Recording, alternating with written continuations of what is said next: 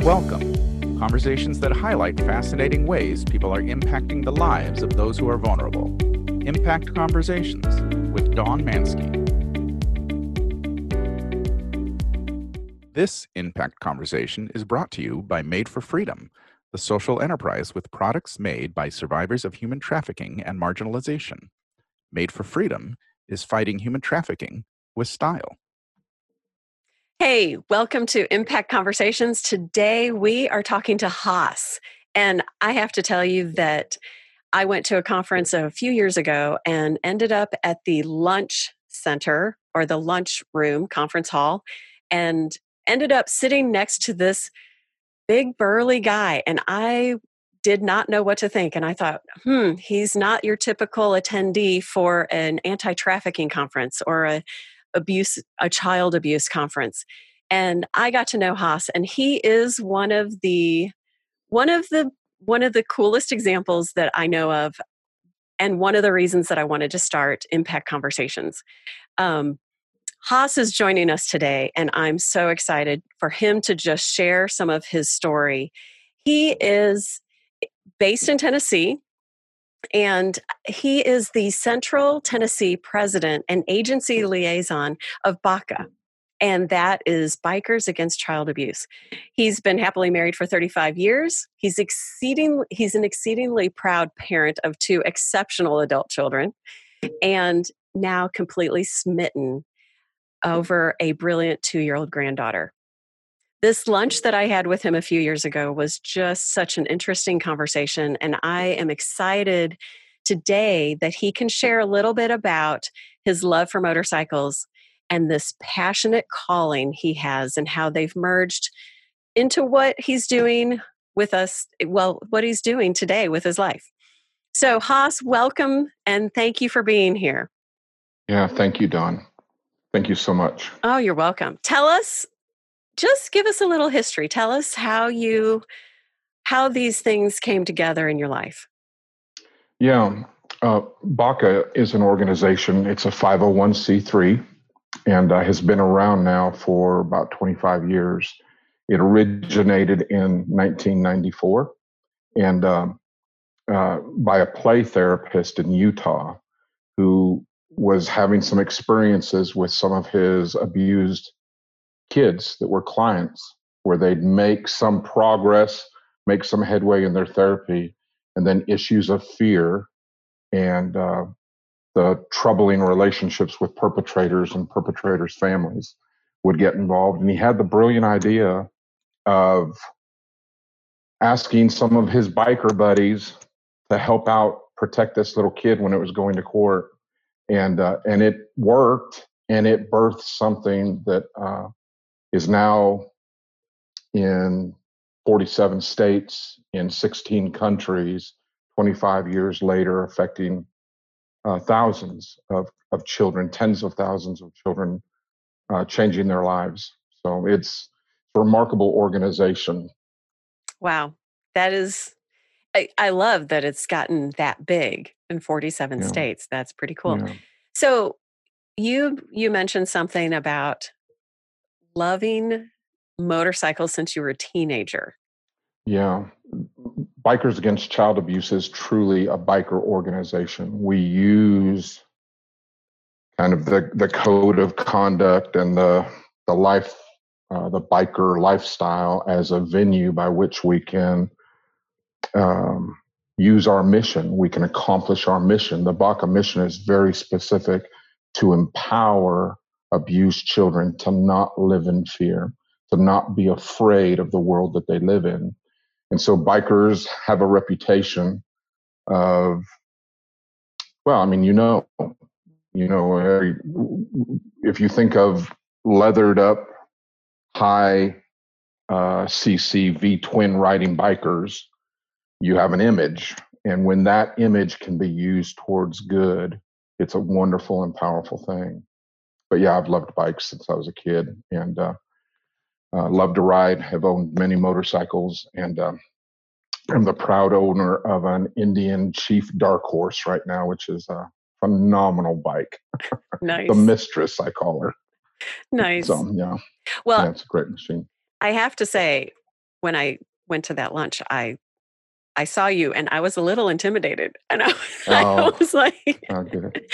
but Well, I hope that dissipated quickly. oh, it did. Yeah. I Good. was Good. fascinated and I Yeah, loved good. our conversation.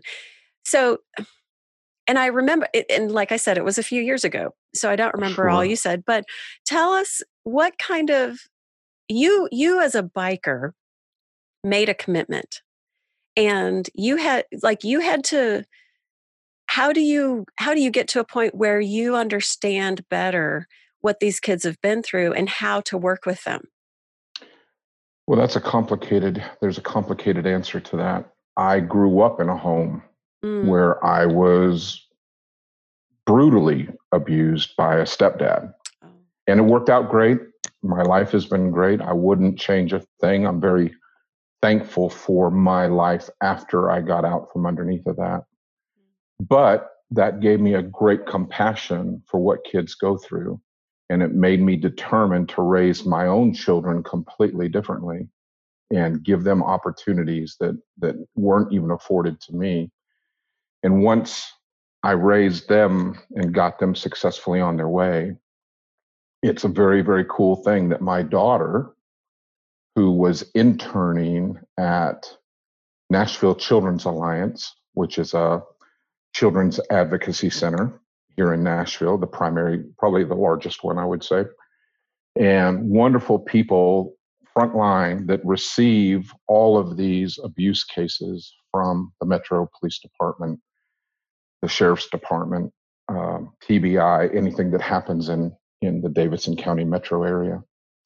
And she was interning there one summer because she is now a licensed uh, therapist, LPC. She's got all kinds of letters and numbers after her name. But she was interning there and she heard about BACA. I had never heard of it. And after she got off work, she called me up and she said, "Daddy, this is you. mm, You've got to do this. This organization sounds fantastic."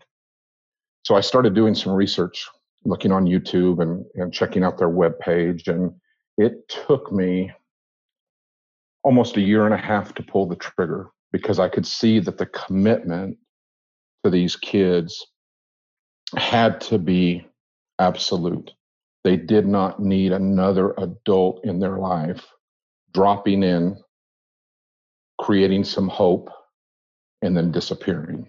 right. So BACA is a commitment, a huge commitment to these kids, and one that cannot be made lightly, but one that I got very excited about. And ever since I did pull the trigger and dove right in, I have not looked back and have absolutely loved it. And it's heartbreakingly wonderful. I mean, you hear some things, and these kids just worm their way right into your heart, and to see them succeed, and to see them grow, and to see them overcome is a remarkable gift. So, but that's how I heard about it, and then we can go into the process of becoming a member and all that if you want to hear about it. But it's over a year. It takes over a year to earn your back patch and to earn the right to be able to be assigned to one of these kids in our organization.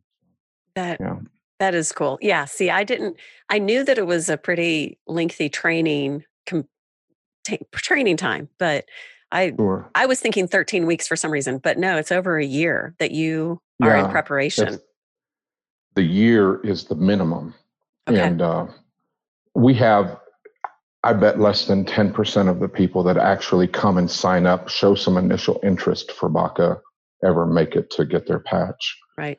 You have to go through a federal background check, the very first thing that occurs. And then you have to show a commitment. There's a great deal of training.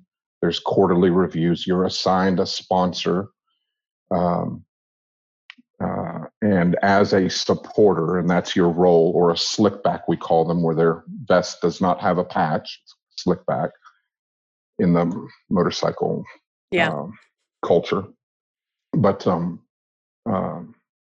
yeah, there is a minimum of a year, and each quarter, if you complete a certain amount of your training, you earn different patches on your vest, eventually leading to a unanimous vote by the the board of directors, the chapter board, the executive board, once there's an unanimous vote and you've completed all of your work and spent enough time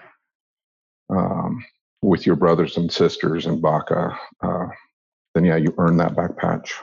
Nice. So what are some, just give us some examples of how you come alongside these kids to support them? Yeah, it's very specific. There's laid out a very specific chain of events that happens in their life. Once we're made aware of a case, once a case has been reported to the police, to Child Protective Services, has made it to a CAC, any one of these things, we will get a referral.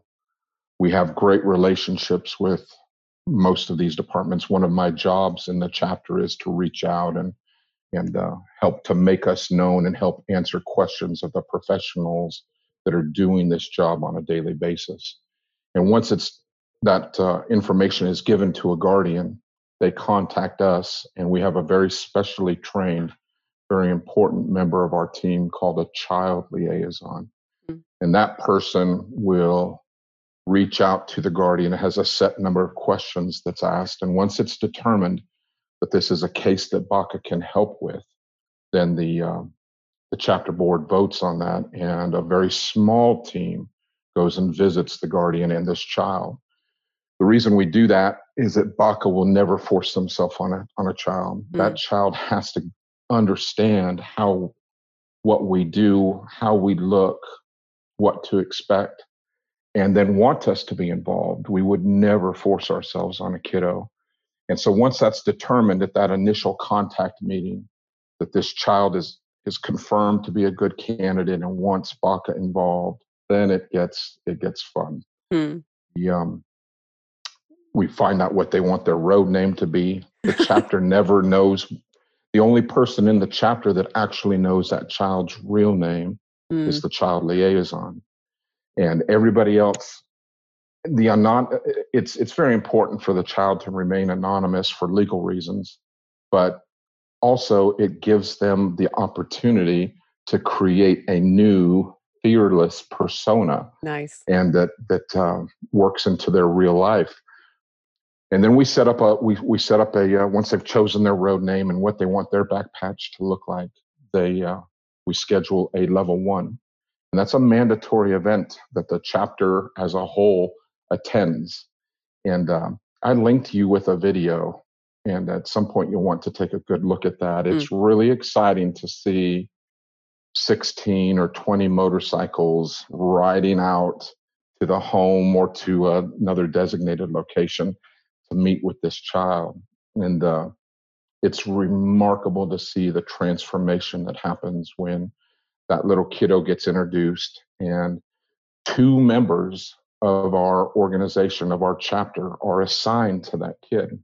And that kiddo and their guardians get our cell phone numbers, and they can call us, they can text us anytime that they're afraid and let us know how they're doing and be reassured. And then if they have a greater need, we will jump on our bikes, sometimes in the middle of the night, and help them get to a point that they're no longer afraid.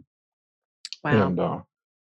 And once that child is a part of our organization and has their 2 primaries, there are some situations where the outreach becomes a little more intense because a perpetrator is harassing the child or harassing the family, or family members of the perpetrator are. And then we'll sometimes have to camp out at the child's home. And that can sometimes has lasted 2-3 days until that child, number 1, is no longer afraid. And number 2, that whoever is causing the problem understands that now to harm that child, you have to go through us.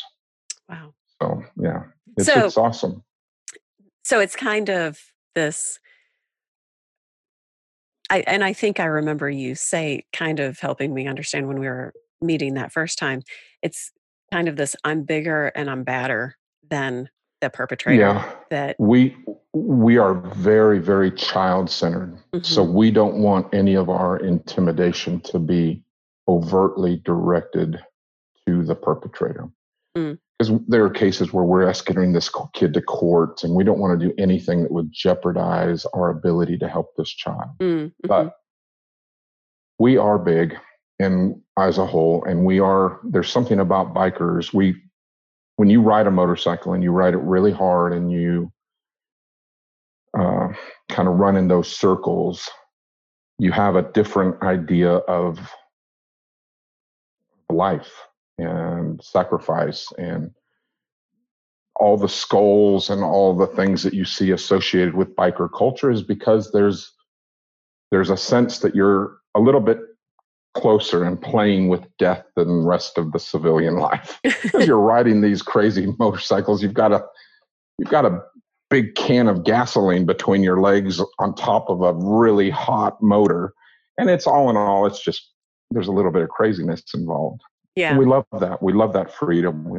But that covert intimidation, just by our presence, is what makes it work. Mm-hmm. Truthfully, yeah. And our mission statement clearly says that we're not going to advocate violence, but we will not let anything hurt this child. Mm-hmm. So there have been situations where BACA members have had to intervene physically, and there have been situations where BACA members have been hurt. Wow. There have been situations where BACA members have been targeted, and that's all part of wearing the patch. You know that going in. Mm-hmm. Yeah. So how many kids have you come alongside? Do you know? No, I couldn't tell you. And we don't actually go into too many details about the kids. Yeah. Our pat answer for that is as many as need us. Nice. And we will ride an hour and a half, 2 hours to be with them. It doesn't matter. We cover all of Central Tennessee. Here in Tennessee, we have 3 established chapters. One in the Knoxville area, which is the east side of the state. One in Memphis, which covers the west side of the state. And then we're the kind of the mother church where we established BACA in the state in Central. But we go from Kentucky to Alabama. Wow. And from about Jackson to Cookeville. And it's a big area. Nice. It's a little spread out, but we will go as far as we need to and do what we have to do to help these kids. Craziest thing is, it is all volunteer. Seriously. Nobody in the organization is paid. Our attorney's not paid. Our international board of directors is not paid. Nobody is paid. Any money that we raise goes directly to assisting the kids and providing for them. We will take care of their therapy needs. If their family just cannot afford it, we will make sure that they're getting to therapy because it's baked into our DNA as an organization, having started by a play therapist.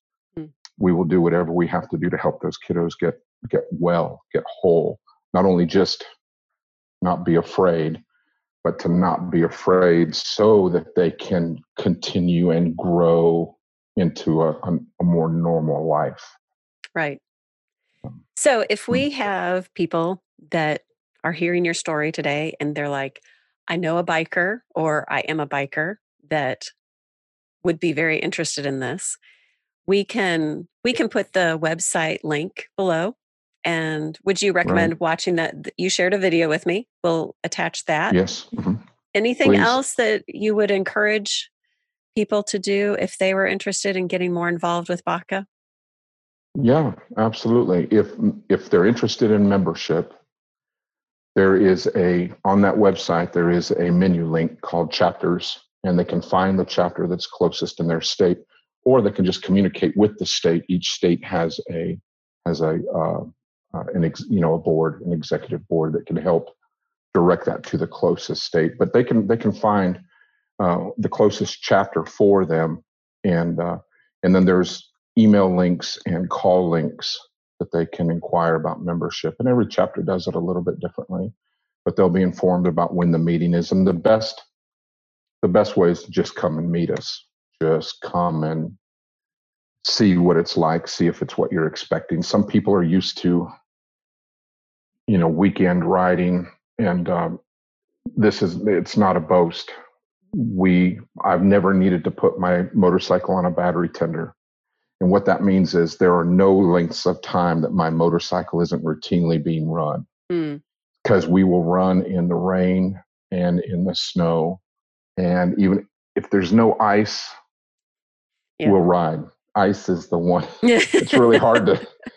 I say this knowing that we have chapters in Canada and chapters in the Netherlands, and I say it humbly to my brothers and sisters who are out there riding in even worse weather. But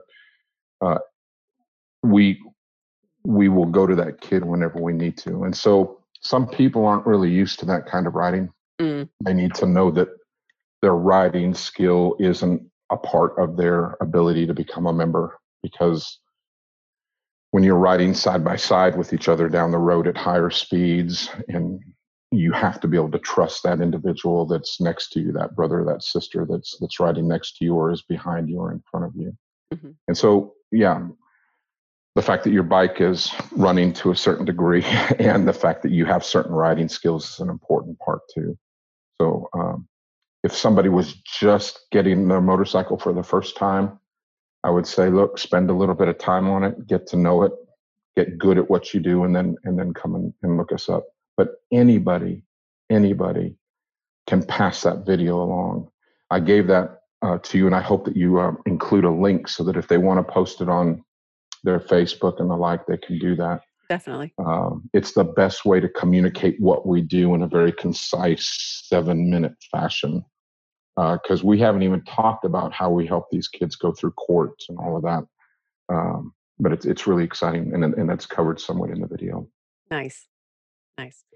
Well, Haas, thank you so much for just sharing some time with us, but thank you even more so for what you do with these kids. It's such an amazing thing. The reason we're doing Impact Conversations is because of all these people that I meet that are using very interesting skills and talents and knowledge in all these different ways to prevent exploitation, to come alongside those who have been abused or who are vulnerable.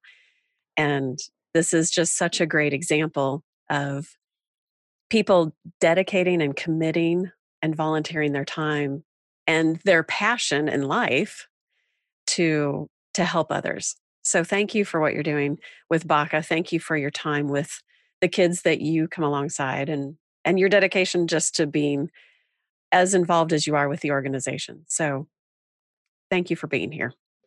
Dawn, thank you. Thanks for the opportunity. Thanks for remembering our conversation. And but really, it's our privilege. It's our honor to make a difference in these kids' lives. We call these kids heroes when we refer to them, because they are the ones that are taking this opportunity to overcome their fear and to make positive change for themselves within their lives. And we just want to do whatever we can to facilitate that. So, thanks. Fabulous. Well, thank you for joining us today. And I hope that you've enjoyed this Impact Conversation, and look forward to seeing you with the next person who is using their skills and abilities to come along those who are vulnerable and marginalized. And have a great day. Don't forget to subscribe and join us next week for another Impact Conversation.